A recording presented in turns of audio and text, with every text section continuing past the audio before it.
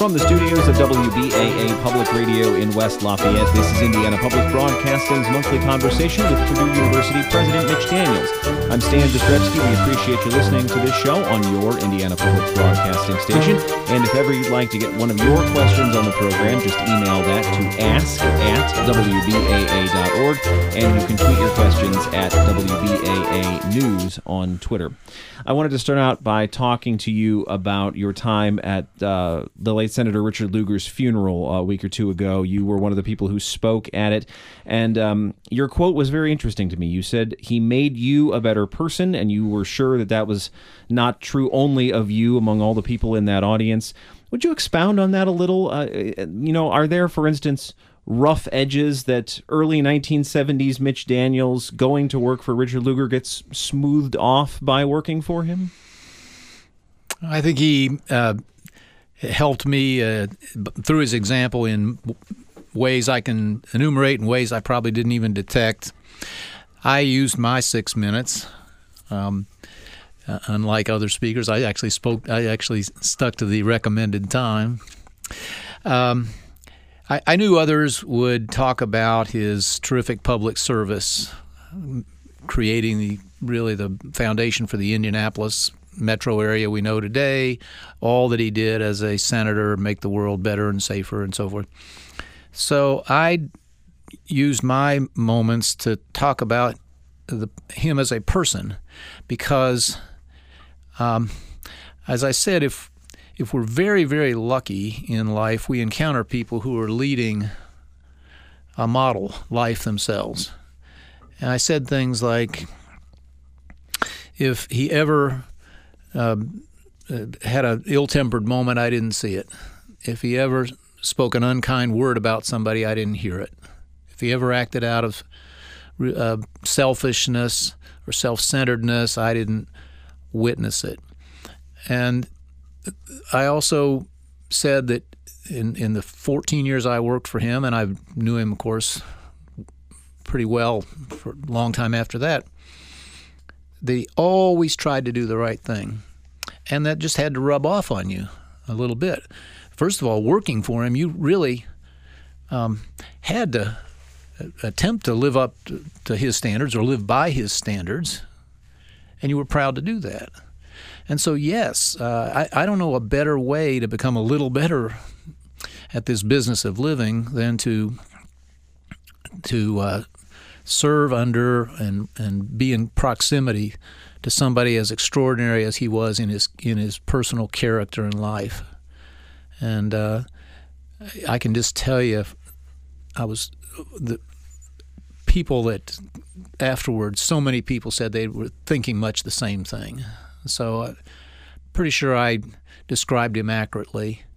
And I just thought, as I said, that dimension of this extraordinary person was every bit as remarkable as the great things he did in public service. It was an interesting study, I thought, in both similarities and contrasts to what was said about Birch Bayh at his funeral, because Senator Lugar was talked about as somebody who was very attentive to the work and always being mindful of how to get the work done for the betterment of people, something that was also said about Senator Bayh.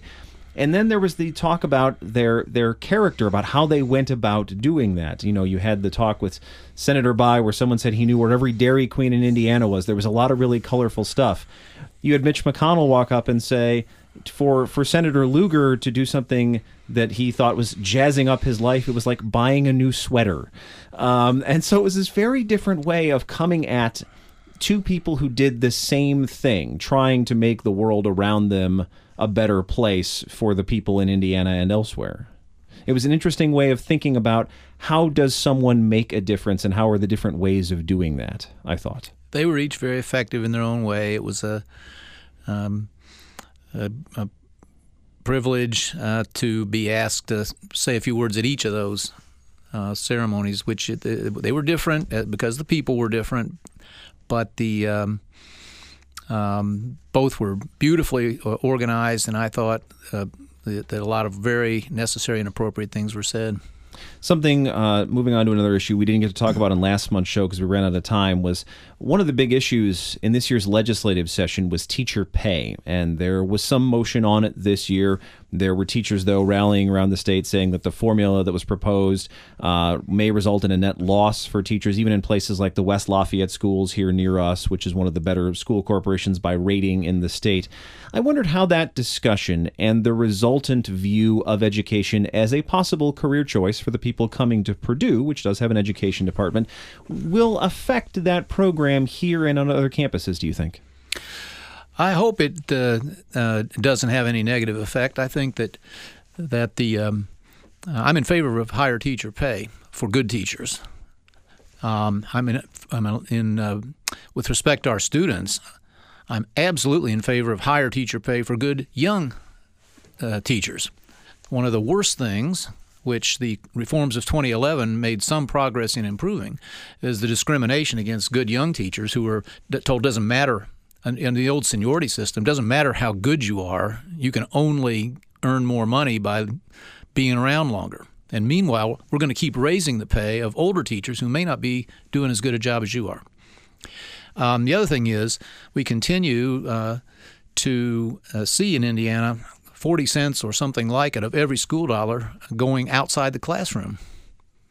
And what the education lobby or the establishment never wants to face up to is if you could make even a tiny improvement. I'm talking a 1 or 2% shifting of public education dollars into the classroom, you can make a massive difference in teacher pay. Now, would you do me a favor and define what you mean by in the classroom in this context? Paying teachers, supplies, anything even remotely related. You can count library services and the rest. But over the years, a growing percentage, now around 40%, gets devoured by administrative costs and things that do not relate to the teaching exercise. I mean, just do the math. We spend in some districts of this state well over $10,000 per student.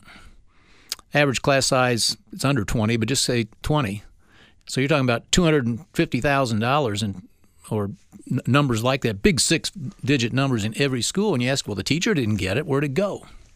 So more dollars to the classroom through those changes would be very, very valuable and could make a very fast difference. In the meantime, we ought to be paying the best teachers substantially more, but we need, and again, the reforms of 2011, which the teachers union continues amazingly to rail against, even though they've led to prompt improvements in student outcomes.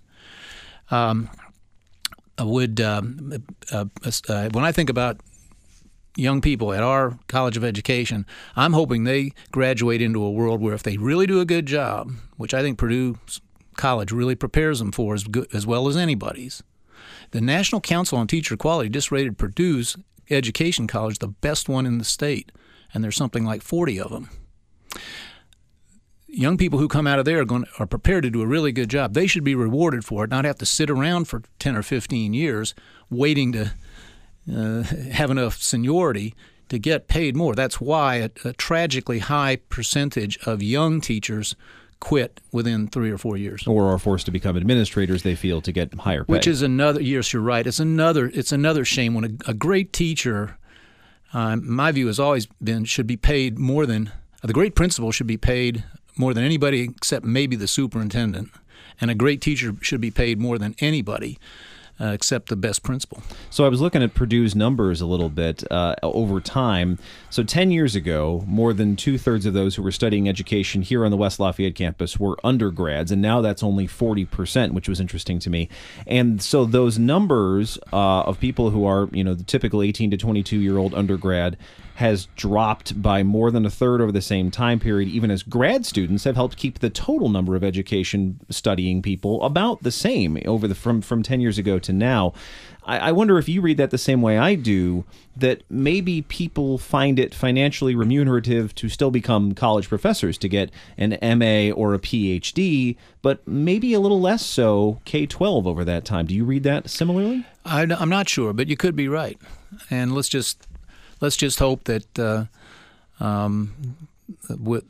this will not be the case, because there's nothing more valuable in a young life except a good home life. There's nothing more valuable than to have at least a series of excellent teachers in the early years, and vice versa.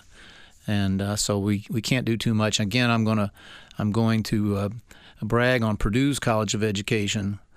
I think it's as fine as any here in the state. There are a number of them out there that one wishes might just quietly go out of business, let those students come to Purdue and to the best such schools. This is Indiana Public Broadcasting's monthly conversation with Purdue University President Mitch Daniels. You can email your questions to ask@wbaa.org, and we'll get them on next month's show. You can also tweet questions at WBAA News on Twitter.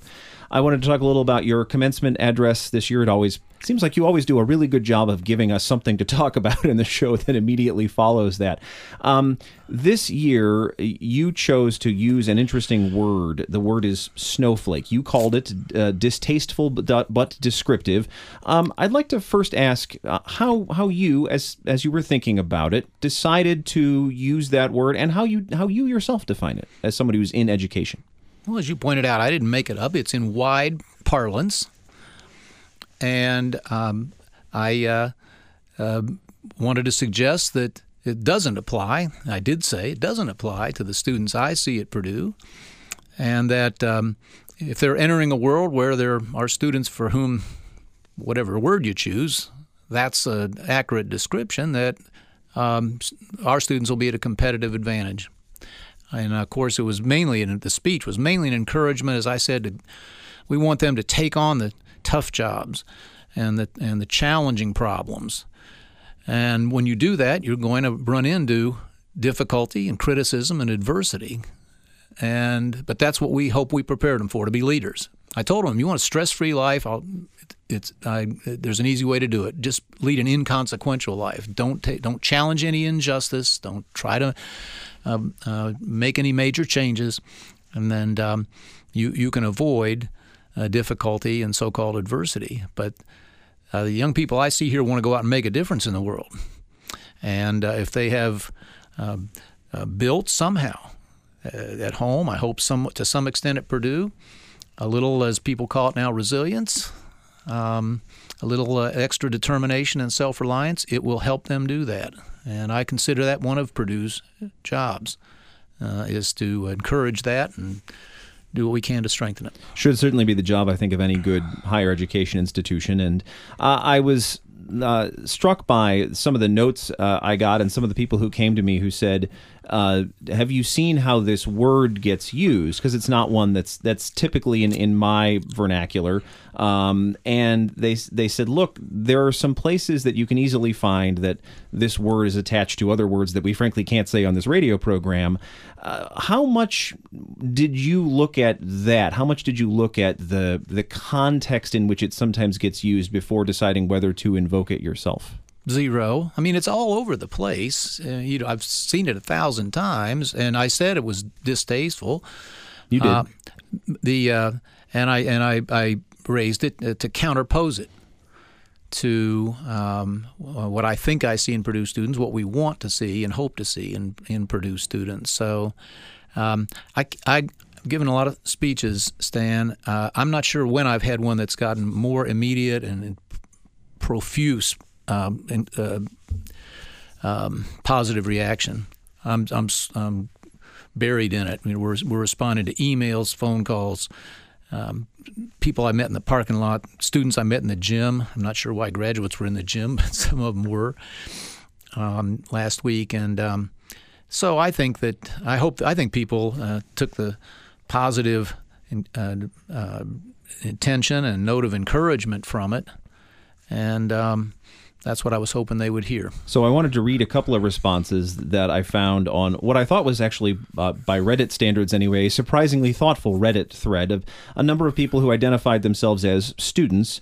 And so I wanted to read just three of these. One person says, it's an insult to call someone a snowflake, I think, or it's meant as such. This person says, I am not this safe space, spare my feelings type of snowflake. I'm the blank, and that's blank as a swear word, is on fire type of snowflake.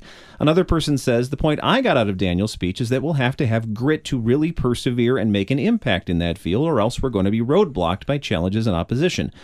Third one says he calls it descriptive and implies that it's apt, especially by couching it in language that echoes right-wing attacks against education and young people as a whole. So those, kind of run the gamut of, some people like it, some people not so fond of it. Thinking back on it now, a week after giving the speech or more, would it have been better to just allude to the term rather than use it? Because there's a lot of people out there who are saying we shouldn't have even invoked the term in the first place. They are outnumbered vastly by those who were apparently waiting for somebody to make this point. And some folks, some of that,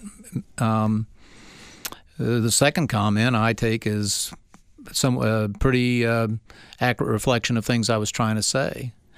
I just don't get the issue about a single word that I could have read long quotes from people describing these so-called fragile students, but when there's a one-word way to do it, and then to suggest that there's a vastly preferable alternative to adopting that sort of mentality. I think the point that some people had made was that while you were lifting up the Purdue students, were saying there is this other cadre of students who belong in this other camp. Yeah, there is. There's no question that there is. There are books, there are studies. I didn't say anything here that hasn't been said in much greater length with deep empirical data that says this is a phenomenon. I said I don't pretend to know what's causing it. I listed some of the causes that other people have and scholars have identified.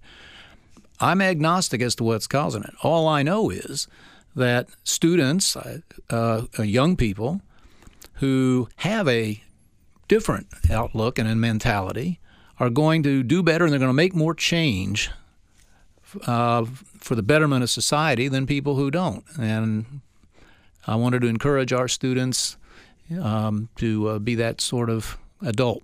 So this dovetails a little bit with a conversation you had with Dr. Francis Fukuyama on campus, which I thought was a really interesting talk about identity politics and how it relates to how we're going to do democracy going forward. And one of the things he said that I thought was interesting was he said much of the identity politics today comes from trying to fight back against social injustices. And so the person on Reddit who identified themselves as that specific type of snowflake speaks to that a little bit. They're trying to say that they want to appropriate that term a little bit so they can get past it and deal with bigger issues. And a lot of the people, it's interesting, in multiple contexts have talked about climate change as being the thing that people think isn't getting dealt with.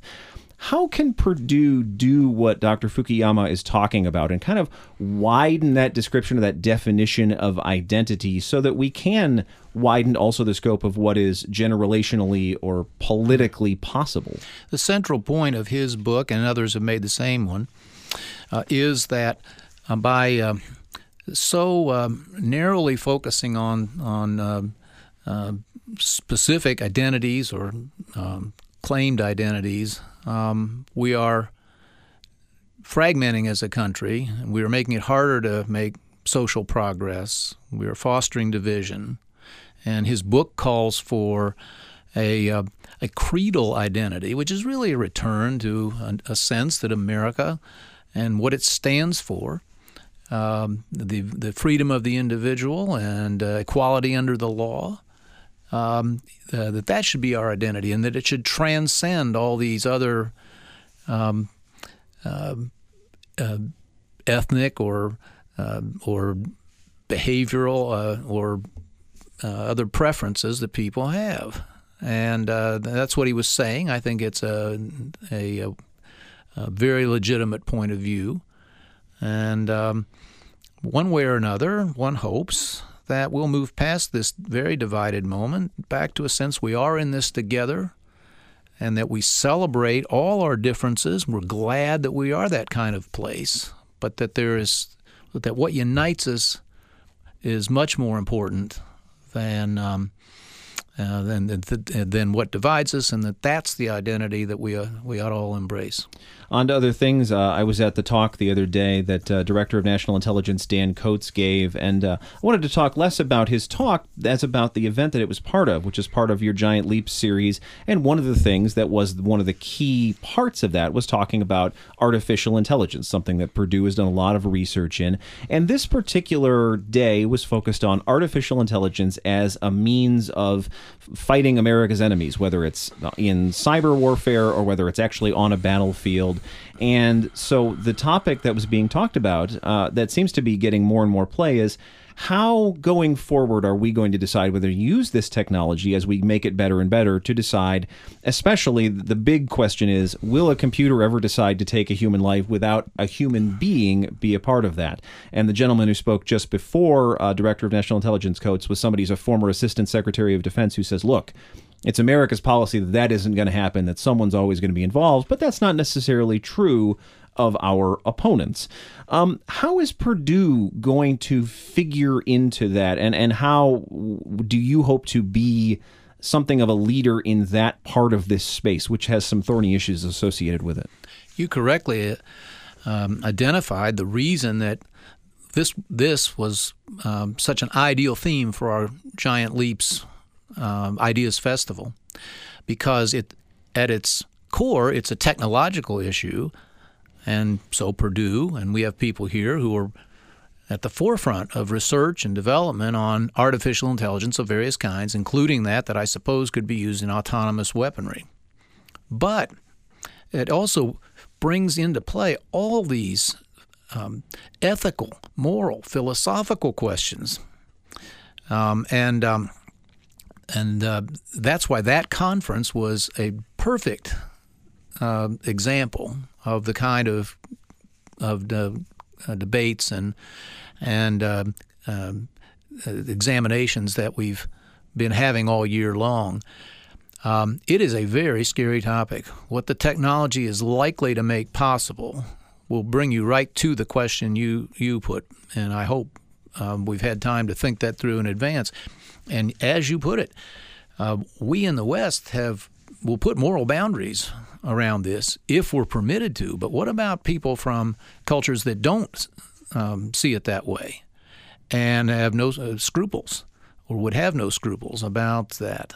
And if the job of our future, whoever's in charge of our national security in the future, is to keep Americans alive, they may be forced into situations they would rather not. You're just saying we forswear using weapons in certain ways could expose your fellow citizens to unacceptable dangers. It's a very hard question. So let me ask how that puts pressure on Purdue, because I could see where somebody from, whether it's DARPA on the federal level or some private contractor, comes to you and says, President Daniels, I'm going to give you a blank check to develop weaponry that we think is going to better protect us from whoever our adversaries will be. What do you do? It wouldn't be whoever's president's decision. It would be the researchers in keeping with our research organization.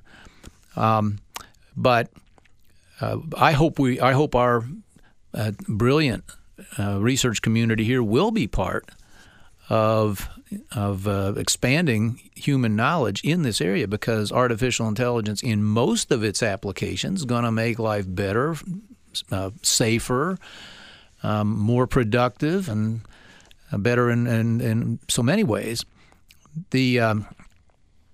I also hope that, as was the case last week, there will be people at Purdue, whether they're from the technological or the community or the liberal arts and humanities communities, who are trying to help society think through where the boundaries are.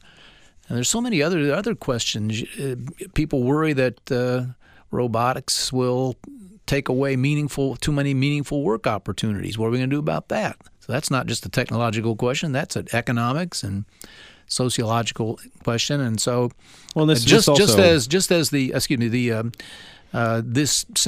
sesquicentennial year was devoted to identifying and talking about subjects like that. I hope that's going to continue on well after the celebration's over. And this also fits into a big investment that the university just got from Saab, which is going to make parts for fighter jets in the aerospace district. And obviously, this is a place that you're trying to build up, and it's a bit of a risk. What you have said on this program and elsewhere is you're hoping to build eventually a kind of living, working, playing community. You even said on this program, maybe we won't even need cars for the people who work there. So you're hoping to build up, kind of a neighborhood right next to the campus. And so you've got a lot invested in the defense space right now. Well, the Saab announcement's a huge announcement, and yes, it's defense-related, although that's not, to me, the essence of why it's so important and exciting. We're talking here just a day after a really very excellent journalistic summary in the local newspaper that tallied up and analyzed all the new investment, an astonishing, historic amount of investment in greater Lafayette area, most of it driven by the recent growth of Purdue, the expected growth of Purdue, and some of it by this innovation district that we're talking about.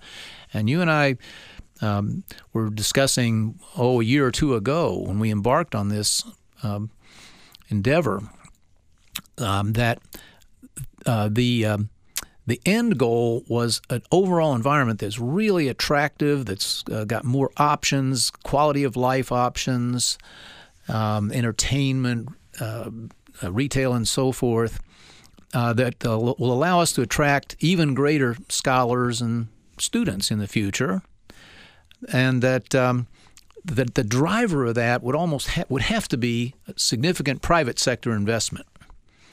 And we're starting to see that with Rolls-Royce, with Schweitzer, laboratories, and now with Saab. And this is very promising. If we're able to attract talented professionals of that kind who want to work with our researchers, who want to hire our students, and by the way, patronize the new stores and restaurants and other amenities that we imagine coming here, it'll be really good for the greater Lafayette community, surrounding counties, and of course, a very positive thing for Purdue. Real quick, in just our last 30 seconds, you've got some enrollment numbers for the class that's going to begin here in the fall. Not as big as last year's class, but that would have been hard to do and hard to house as well. Looks okay. Looks good. We aimed at 8,000, which would be bigger than all classes except last year's, which exploded on us, as you recall. And we'll hit it and maybe a little more. And so that's great. It keeps us on a growth track, but one we think is manageable. And I'm happy to say that it looks like yet again that class will arrive with the highest academic preparedness in Purdue history. Just a quick answer, a number answer. What do you want 3-5 years from now to be the undergraduate population of this university? We'll take it year by year.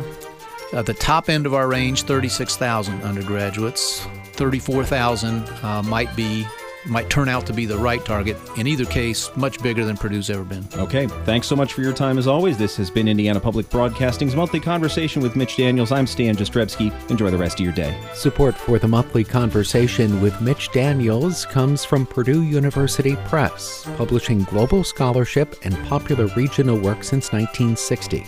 Today in print, ebook, and open access formats. More information at thepress.purdue.edu.